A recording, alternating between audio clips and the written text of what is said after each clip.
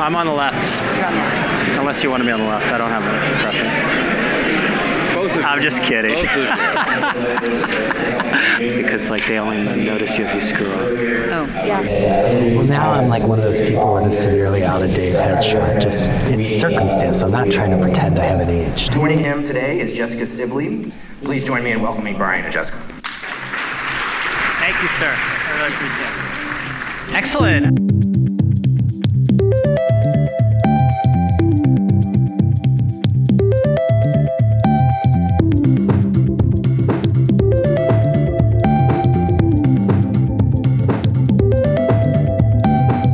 Welcome to the Rebooting Show. I'm Brian Morrissey. This is a special midweek bonus podcast from our usual Tuesday schedule. It features a conversation I had with Time CEO Jessica Sibley at last week's Omeda OX6 conference in Chicago. Jess and I discuss her vision for Time, why she doesn't think a paywall is right for the brand, as well as her experience as a first-time CEO and being a female CEO as well. Thanks to Jess for doing this with me and to Omeda for being a great partner and putting on a terrific event. Now here's my conversation with Jess. So happy to be here. I really want to thank Omeda for their partnership and for their support, in getting the rebooting off the ground. Been doing it since October 2020, back in the height of really the pandemic. And I left and wanted to start something new around how we build sustainable media businesses. I think it's one of the great challenges. And I felt like the media business needed to reboot itself. That's why I called it that. And every company in it, I think one of the big challenges is always how do you change your business? So it's a newsletter and a podcast. If you want, please do check it out. And this is actually part of the podcast that's going to run later. So I want to thank you for doing this, Jess. Really appreciate it. Thank you for having me. It's great to be here and to see you all here in the audience. Yeah. So I think one of the great things is a lot of what I've heard and people I've talked to is it's very positive. And I think there's a lot of negativity around the media industry of late. Always a difficult business. But I think if we were having this discussion, say 10 years ago, I would have been asking you how you're going to catch up with these new digital media upstarts, the BuzzFeeds, the Voxes and the Vices. And those businesses do not look as good. And what we used to call legacy businesses look quite a bit better. And you've spent your whole career with these legacy businesses. Thank you for that, Brian. I have. Legacy to relevancy. I think that's what's really meaningful and what matters. And I joined Time just about 6 months ago as the newly appointed CEO. And I have done this my whole career, and it's hard, but it's also really exciting and rewarding. And to take a brand that is so storied, that is so iconic, and to be on a journey of transformation and innovation, and to keep a business growing and vibrant and relevant is really important. And it's really important more so, I think, now today than ever before in my career, having done this at other storied, iconic brands. So one of which is Forbes. Explain what the Forbes playbook was, because, a lot of what was the artists formerly known as magazines struggled because they ran away from the term magazines for a while. But because, the reality is the businesses are not magazines anymore. They're multifaceted brands, but a lot struggled on that transition. And I think Forbes did a really good job of changing the business. Give me the contours of what that playbook is like. Yeah, so in my role at Forbes as Chief Operating Officer, I'm so proud of the work that the team has done. I oversaw product, technology, revenue, marketing, subscriptions, many different businesses. And what I learned and was a part of there was diversification in terms of building a business, driving value, and making sure that all of those components work together. And I think that's relevant to really any and every business today.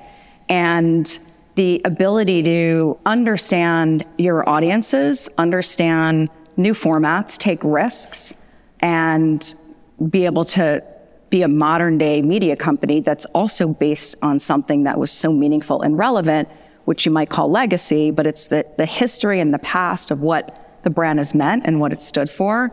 At Forbes, we always talked about success, and success has no age, limit or requirement. It's global. It can, be anywhere all the time. And we really focused on that and grew the business. And it was a really exciting time to be there over the last 10 years. Yeah. And the thing with legacy, I should say, I mean, the roots of it is a gift. It's a bequest. So I think a lot of times, like in media, legacy went through a period where it was viewed as a pejorative almost. It meant being backwards or being like lumbering. But in fact, these brands are incredibly strong. And it with Forbes, it's in rap songs for a reason, right? Because it stands for success. So what did you see in Time? Because Time is a classic brand. It's a classic American brand.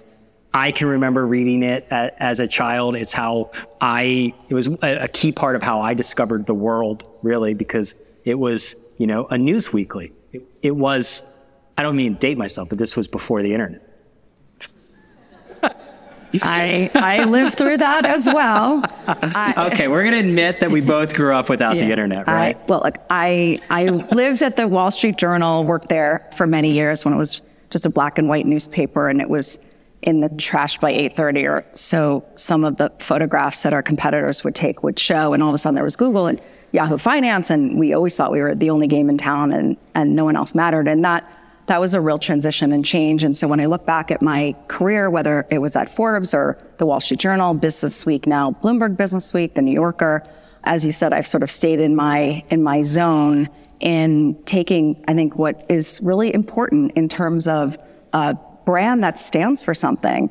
And there are very few brands that if they went away, would it matter and would anyone notice? And with Time, what I learned, especially over the 100 first days at Time, I traveled the world. I literally went to DC, Davos, Dallas, Dubai, and many other cities, and everyone had a Time story. And everyone wanted to share their Time story with me. And that was a surprise. You even shared your Time story with me. And some of the stories were, we were at our Impact Awards, an event gala like this, and Jeffrey Katzenberg was winning an award. And he's just such a legend himself. And he had to come over and find me to tell me that he had been reading Time since he was 15 in 1972. He had not missed a week. And if there was anything ever that I needed from him, to reach out at any time. Fariza Farhan was also on our stage getting an Impact Award. She is a young woman from Indonesia. She's a climate activist that has literally launched a movement to save the rainforest. And she came over to me to say she never would have imagined being on the cover of Time and being in our pages and on time.com. I've heard people say they learned how to read in Time or learn English in Time. Everywhere I go, people tell me these stories. And so that's really important. And what I'm here to do at Time is what I've done my whole career, which is be on this path of innovation and transformation and build this business. What's really important is reaching new audiences that are meaningful, that are relevant, that are young, and that are diverse on a global basis. And Time has that incredible permission and that incredible opportunity. What is the mission? I mean, you talked about Forbes stood for success, right? What does Time stand for? The red border is globally recognized around the world. And the red border, we're 100-year-old, so we just celebrated our centennial. Time 100 is one of our biggest, most iconic platforms. And it really means something, and that's trust. So at the core, our mission is all about trusted journalism. And we are in a crisis of trust right now. And we stand for something that is really important and that's really meaningful. And everything that we do is launching new businesses, is curating content in whatever format anyone wants to engage in Time's content. That is really at the mission and at the core. Okay. So how you execute on that, I think I can see what you're doing there, obviously to diversify the business. There are echoes of Forbes, but explain how you see this becoming a sustainable business. You are owned by billionaires, but I'm told that billionaires like to stay billionaires and so they don't like to lose money. This is the rumor. You are correct. So Time is owned, a private company. We are owned by co-owners and co-chairs, Mark and Lynn Benioff. Mark is most known as the CEO of Salesforce, And they share in supporting our mission and our goal in terms of leading with our trusted journalism. What our business is today is very different than it was 100 years ago. And yes, we started as a magazine. We were actually founded in 1923 by young entrepreneurs. And we were written for busy men, which I find exciting being a female CEO. Written for busy men by men. And boy, have we transformed our business, especially when we have a great readership of women and we have young people coming to time as well. The business is evolved. I will say in the media business, change is the only constant. Our business is still magazine. We have the largest, subscription business in the news industry with over 1 million readers for our magazine, but we've expanded exponentially across digital, social, mobile. We have the largest audience in our history at over 100 million. So we're really proud of that. We've launched several new businesses over the last several years. A global events business, again, leading with our platforms and our biggest tent poles like Person of the Year, which I'm sure everyone talks about all year long, about who it's going to be. Time 100, which we've expanded globally. We also have Time 100 Next, so looking at next generation. We've launched climate action platform, Time CO2, so we're really leaning in on sustainability. We launched Time Studios, which again, when you think about content, we're creating documentaries, docuseries, scripted and unscripted shows that we're producing and that we're packaging and actually selling to MSNBC, CNN, Hulu, Netflix, Amazon. They're all really, really interested in everything that we're doing there. We have a Web3 and NFT business. We bought a company called Brandcast. So we're in the SaaS space as well. We've got Red Border Studios, which is a branded content business. And we're just going to keep going, taking risks and finding new opportunities to reach audiences on a global basis.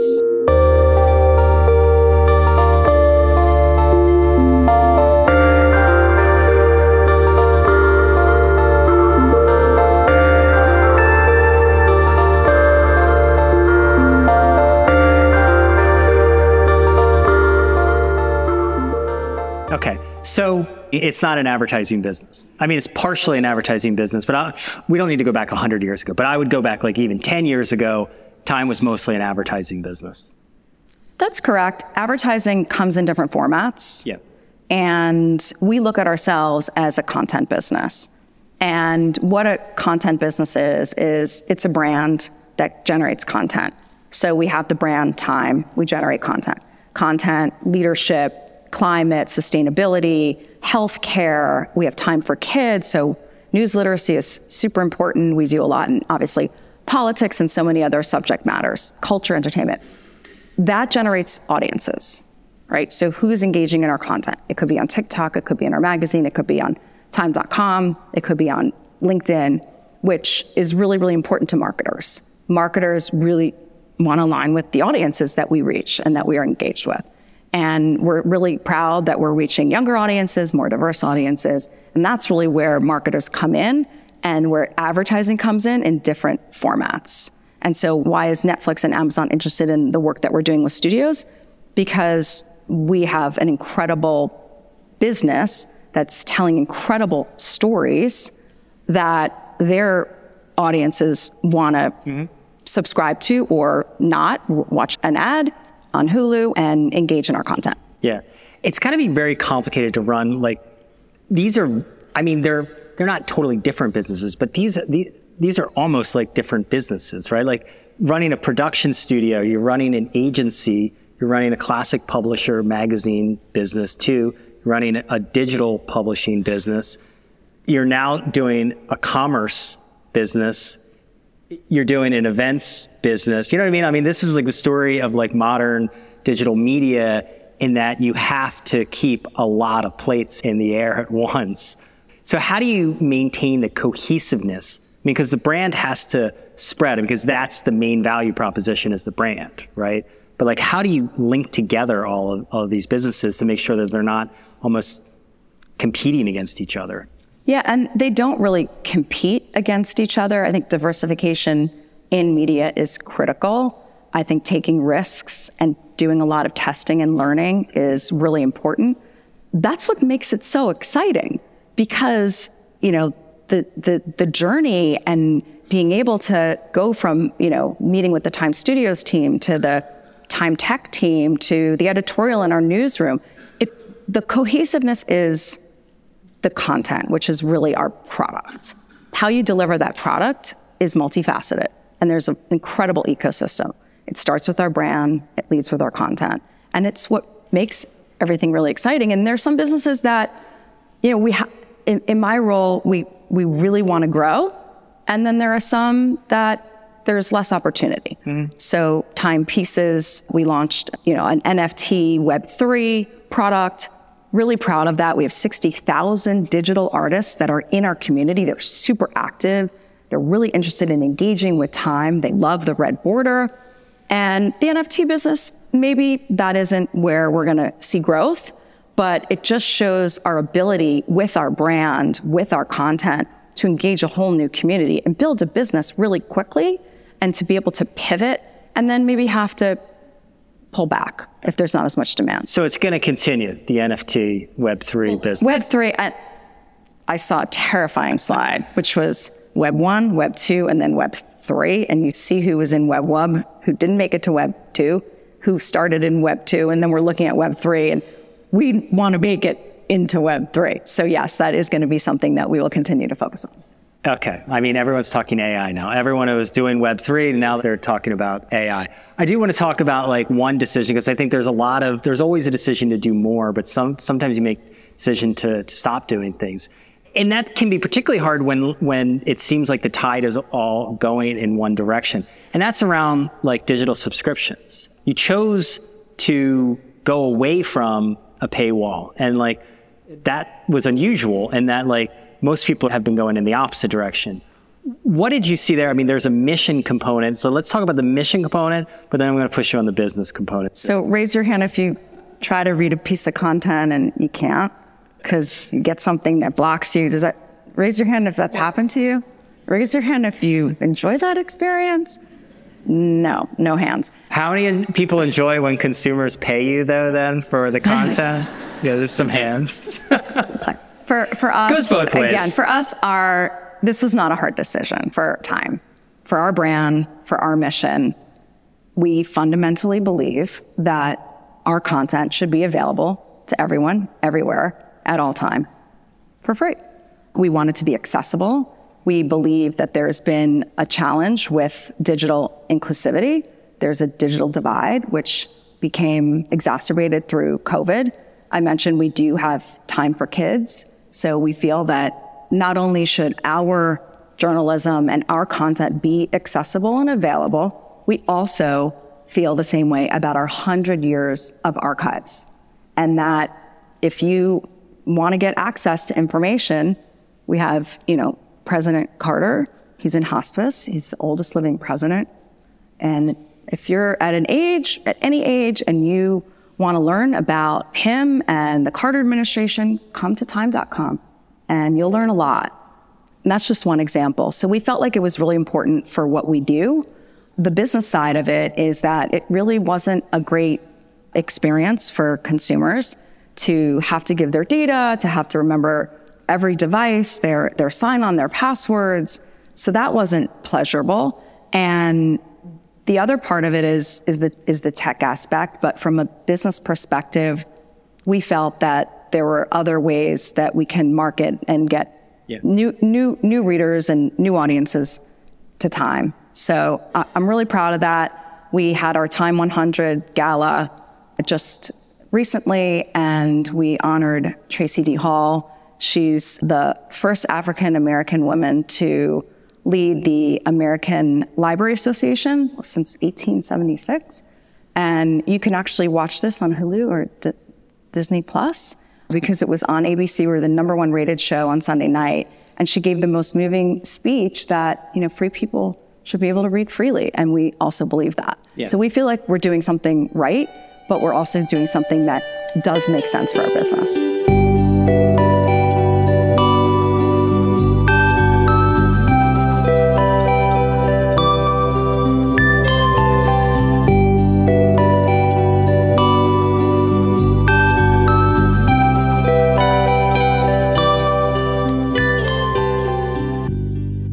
okay, just to go on the business part, because I get the mission part, and I don't think access to high quality information should be a luxury good. And I think we need to build sustainable media businesses, but at the same time, it doesn't make sense to only have, because there will be a lot of garbage information out there. So I get that part. At the same time, from a business perspective, you must have run the numbers and figured out that you can make more money other ways than only getting, there's only a small percentage of people who ever convert, for subscriptions. Is that going to be mostly made up for through advertising? I would say the success that I personally have in my career is being able to see a little bit of the future. Yeah. And get some of that information and apply that and inform that in your business strategy. And I felt that, again, I look at myself and my own behavior. During COVID, I was reading this and reading that and reading this and reading that. And I spent hours just reading and not committing or doing other things. And I kept subscribing to all of, and it's part of my job, but also my interest. I'm a voracious reader. And then all of a sudden you start spending time doing other things, and you are now paying for a lot of things that maybe you're not actively engaging with and reading. And I just looked at my own behavior. I looked at that and applied that to our business. I feel like subscription businesses overall are starting to be tapped, and you can just read that information and see that it's not just what you subscribe to read. And also the FTC is going to play an important role, and I think that's important in advocating for consumers, because this is now a recurring revenue. You get auto billed, you auto pay, you don't even really have transparency or the ability to easily opt out. And that was also a part of the business strategy that we felt that there was a lot of tension there. When you talk about growth or sustainable, it wasn't really that for us. And then lastly, talking to the newsroom and talking to journalists, and you're one of them, they want more people to read their stories. They want to write for broader, bigger audiences. This was like a win. They don't want, as a journalist, to have your stuff blocked. No. And that was one of the decisions. Well, you don't want it, but you also want to still get paid. And a lot of times, most journalists have been laid off at some point of their career. It's sort of a rite of passage, unfortunately. So they come around to the subscriptions. But again, I don't think it's not a one size fits all model for any one publication. Do you think too many publications went to subscriptions when really their brands and their models, it didn't make sense for? I mean, because I think a lot of people end up getting caught in between. They're not specialized enough, and they're not the New York Times, and they're on this growth hamster wheel of, we all get those dollar offers nonstop, and it's like, we'll make the money in the future. And normally the way you do that is people sign up because it's $1, and then all of a sudden it's $50 or $99. Look, I think we're seeing that in the business, and we'll continue to watch it and see. There's a reason why, my daughter and her roommates are happy to pay a lower fee for Hulu and watch commercials. Yeah. They're roommates and they're frugal. They'd rather spend that money somewhere else. So I think time will tell. There are winners in this space. Yes, the Wall Street Journal. But remember, when the day the Wall Street Journal came out, you had to pay for your newspaper, and there are all those stories about how much it costs or where you would buy it. So they've always been in that business. That is not new for the New York Times. That is not new for the Wall Street Journal. Yeah. And, a lot of the journal is obviously it's expensed. I think B2B is a different area. And you also do have to call to cancel, and that helps the and that's a good point. It's not like we're not going to be in the subscription business. So I talked about Times CO2, which we launched in September. We're really proud of the work that we're doing in climate and sustainability. Justin Werland is the #1 climate reporter in the country. He works at Time in DC. And we think that there's a great business for us in subscription with that platform. We have a newsletter that we've launched recently, and we're looking at the success of Politico as one example where, they were able to reach the most important, influential people in Washington with a product that they were willing to pay for.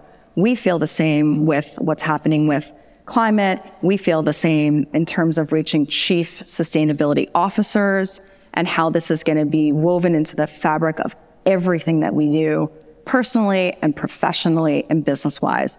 So to answer your question, it just is specific to where we're headed and where that content makes the most sense. And that's more of like a B2B angle than like a mass time audience, which is consumer, right? That is exactly right. Okay, let's talk about commerce a little bit, because it seems to be an area that you're making a big bet in, which makes a lot of sense, because I think one of the things that maybe didn't get enough attention with Forbes was the success of Forbes Advisor. And one of the things I was always like very impressed in with Forbes Advisor, because sometimes Forbes user experience was a little aggressive for me. I've been open about it. Like you have a little bit of autoplay video. But the Forbes Advisor site was super fast, super clean. And that's because the incentives are aligned that, because you won't get the traffic from Google, and you want to be, and that's why I always think that business models really dictate so much, and you have to get the business model alignment correct. But explain what you're doing, because you're taking an interesting approach to commerce. We were really excited to launch a content to commerce business. And again, it all is about that trusted journalism. So coming to time.com for the most important content, which is what you want to purchase, what you're going to buy, starting with, financial services, whether it's credit cards, mortgages, loans, exploring how we can continue to grow that business into home and gadgets and technology products. And it's a really good business for us. We decided to partner with Taboola. They have been around as a publicly traded company for many years. I know the CEO very well, and they were really hungry, and they wanted to work with Time as a brand. And they saw incredible opportunities to partner with us and to build this business over the long term with us together. And that's the journey that we're on. And it's around discovering content that you trust and then engaging with it, going through the journey of intent to conversion and getting paid for that. And we do believe in getting paid for bringing these incredible product reviews and content to an audience that converts for a company and a product. And I see this as a great win for Time. And I'm really excited to be working with Adam at Taboola on it. So Taboola, historically, I would always think of Taboola as, the things at the bottom of the webpage you might like. I think they're the you might like, right? I get them in Outbrain sometimes, which of they're. But they have the content recommendation network, and now they're moving into commerce. And, this is typical affiliate business, very heavy with SEO, particularly if you have high SEO rankings. These businesses are really good.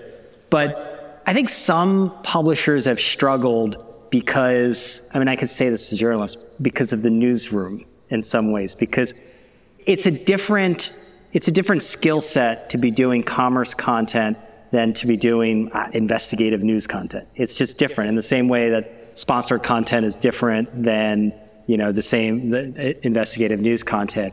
And I think, organizationally, I think some publishers have struggled with that. How are you approaching that, and what is it like? Because Taboola has its own newsroom that you're tapping into. Yeah, our editorial team was very involved in the process and identifying our best partner, Taboola, versus others. And again, it's really important that we maintain that trust and that high level of quality control. We just announced that Julia Kagan is the editor. I'm really excited to partner with her directly. She has an incredible background as a very well-respected journalist and editor. She comes from Consumer Reports, so she has a lot of experience in this. And it was really a collaborative effort. But it's outside the newsroom, right? Correct. Well, there's oversight, I should say. Yeah. So nothing is ever outside the newsroom. I named in my last 6 months, or my first 6 months, I named a new editor-in-chief, the youngest ever editor of Time, the first millennial. And Sam Jacobs and I are great partners, and we worked on this collaboration together. Okay. One of the things with commerce is it's very tied to search, right? It's just when people would, I compare it as when sometimes, back when people would talk about their distributed video strategy, that's just a Facebook strategy. And a lot of to me, commerce is taking the search authority that brands, legacy brands too, trusted brands have built up, and being able to leverage that to some degree. I have to bring up AI. Google had its AI demo yesterday. I don't know if you caught any of it, but it's not hard to see where these things are going with ChatGPT. More answers are going to be done directly at the search level, and there's going to be less traffic that is going to be put around the internet. I don't know how much less, but it's hard to see otherwise. When you see their examples, the kinds of questions that are being answered by Timestamp or by Forbes Advisor or by a lot of other publishers, they're going to be right on the page. Is this something you're just like monitoring, or is there much to even be done about it? It is happening so fast. I don't think anyone can go slowly and figure it out. We don't have the answers. No one has them. This isn't just going to disrupt Times business or publishing business. This is going to disrupt all businesses. The whole digital economy will be. And it's going to, I'll use one example. My son graduated a week ago from the University of Michigan. And upon graduation, he was so proud to share his final exam, which he said he passed. And his final exam was an 8-page paper that he told me that he completed using ChatGPT. First thing I wanted to do was strangle him for doing that. The second thing I wanted to do was strangle him for telling me that he did that. Yeah. And first rule of cheating is don't tell mom you're cheating. And then he said, no, you don't understand. The assignment and the exam was to use ChatGPT. And he explained for an hour how you have to understand how to use the prompts in order to get from a theme to an outline to a factually correct 8-page essay on the labor movement in the 1930s. So this is going to disrupt everything. And he is 22 and learning in real time at school how to use this technology. We have to learn how to use it. We have to learn how to use it responsibly. I think at time, I've been looking at our data set, our file size. I've been working with LLPs to understand, again, what you put in is also what you get out. And if we are the source of 100 years of archives, which are now available on time.com for free, wherever you are in the world, that is something that's really valuable. And we are getting requests for that file set. And we are getting requests from some of the biggest names, biggest companies to start to test next versions of AI. And so I think it's really exciting. There's going to be new models. There's going to be disruption. There always has been. We're here. Look at the journey that we've been on. And we went from, you said the World Wide Web, we went from one format to many formats, and new ones are coming along every day. This one is very significant, obviously.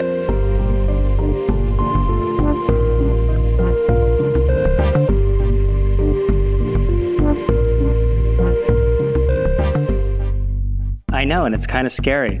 Maybe as someone who types words, because AI can replace, I think we're in this period of a lot of fear of AI because there's a lot of unknowns, and we've been reading a lot of science fiction for the last 30 years, and it's told us where this goes.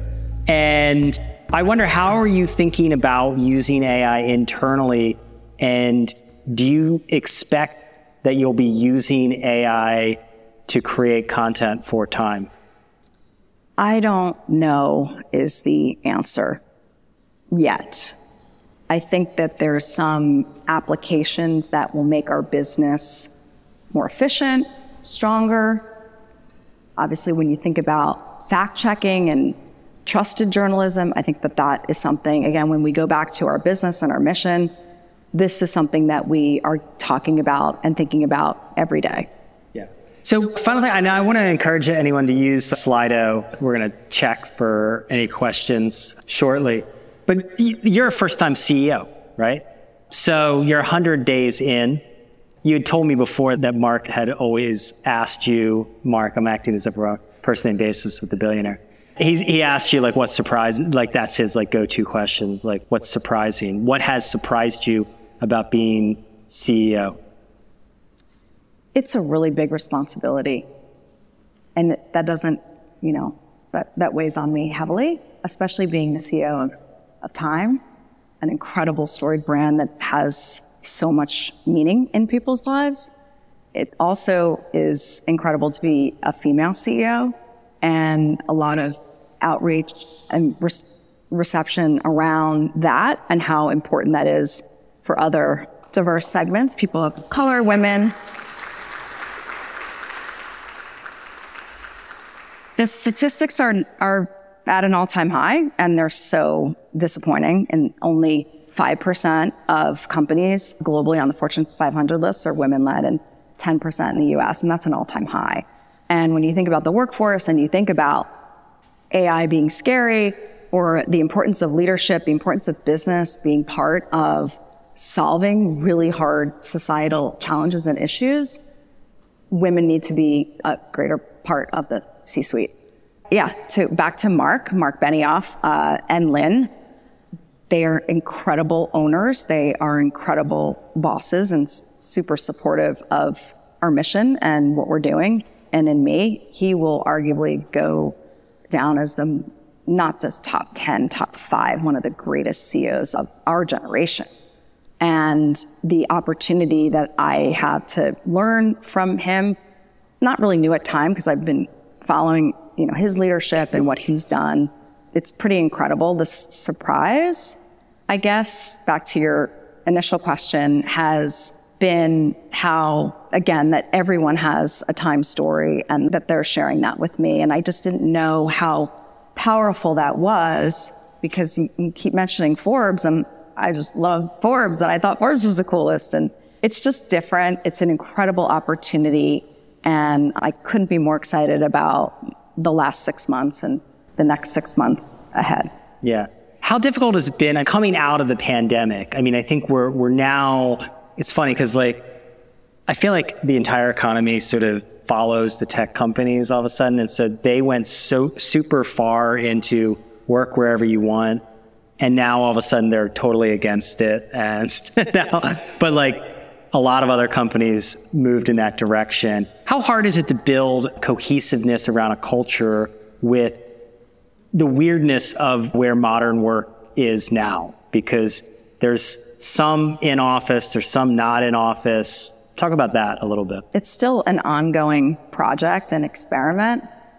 At Time, we've done a great job of bringing people back on a hybrid basis, bringing people back a couple days a week. If anyone had said to me in my career that I would go to the office 3 days a week, I would have said that is science fiction. That'll never happen.